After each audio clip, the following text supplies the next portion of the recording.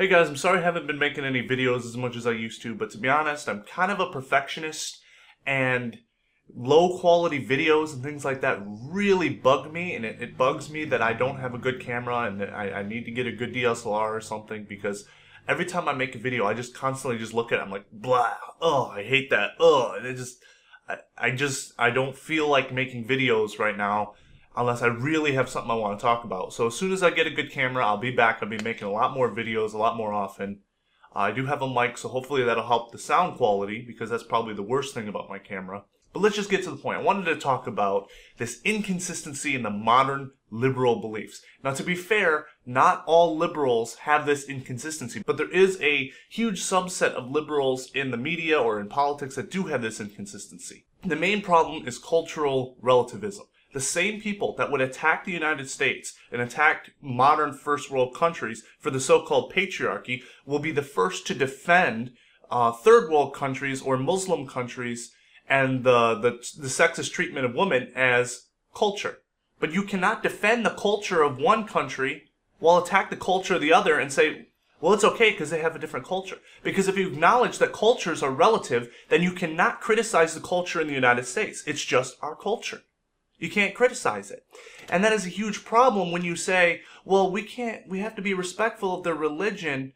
They wear the burqa, that's part of their religion, we have to respect that. But then when we say something like the way my relationship is with my woman, which is really just between us two, you're going to criticize that because you don't agree with it, or you think it's somehow a sexist arrangement.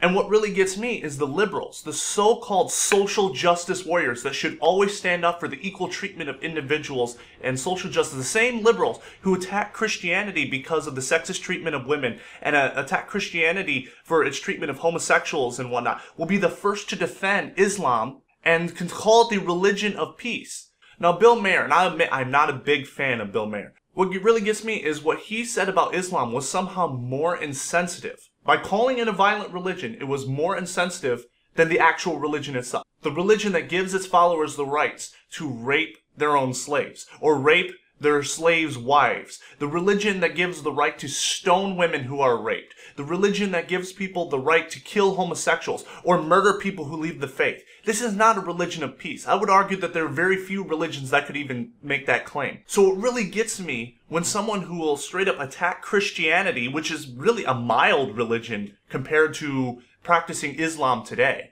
and then of course go and defend Islam as part of their culture. If you argue that murdering homosexuals and murdering and raping women and stoning people is all okay because of their culture, then you have to acknowledge that I can do whatever I want, I can be as sexist as I want, I can be as racist as I want, and I can simply claim that's my culture. When you make an exception for someone because of their culture, what you're doing is opening up a system where anybody can do anything they want because you can't criticize them because it's their culture. What really gets me is that Islam is a conservative philosophy. The philosophy that they need to conserve old ideals rather than change. Where liberalism is always about change and not conserving old ideals. It's supposed to be about change, supposedly for the better. So what you're doing as a liberal, when you defend Islam, you are defending conservatism. You are defending the antithesis to your own belief system.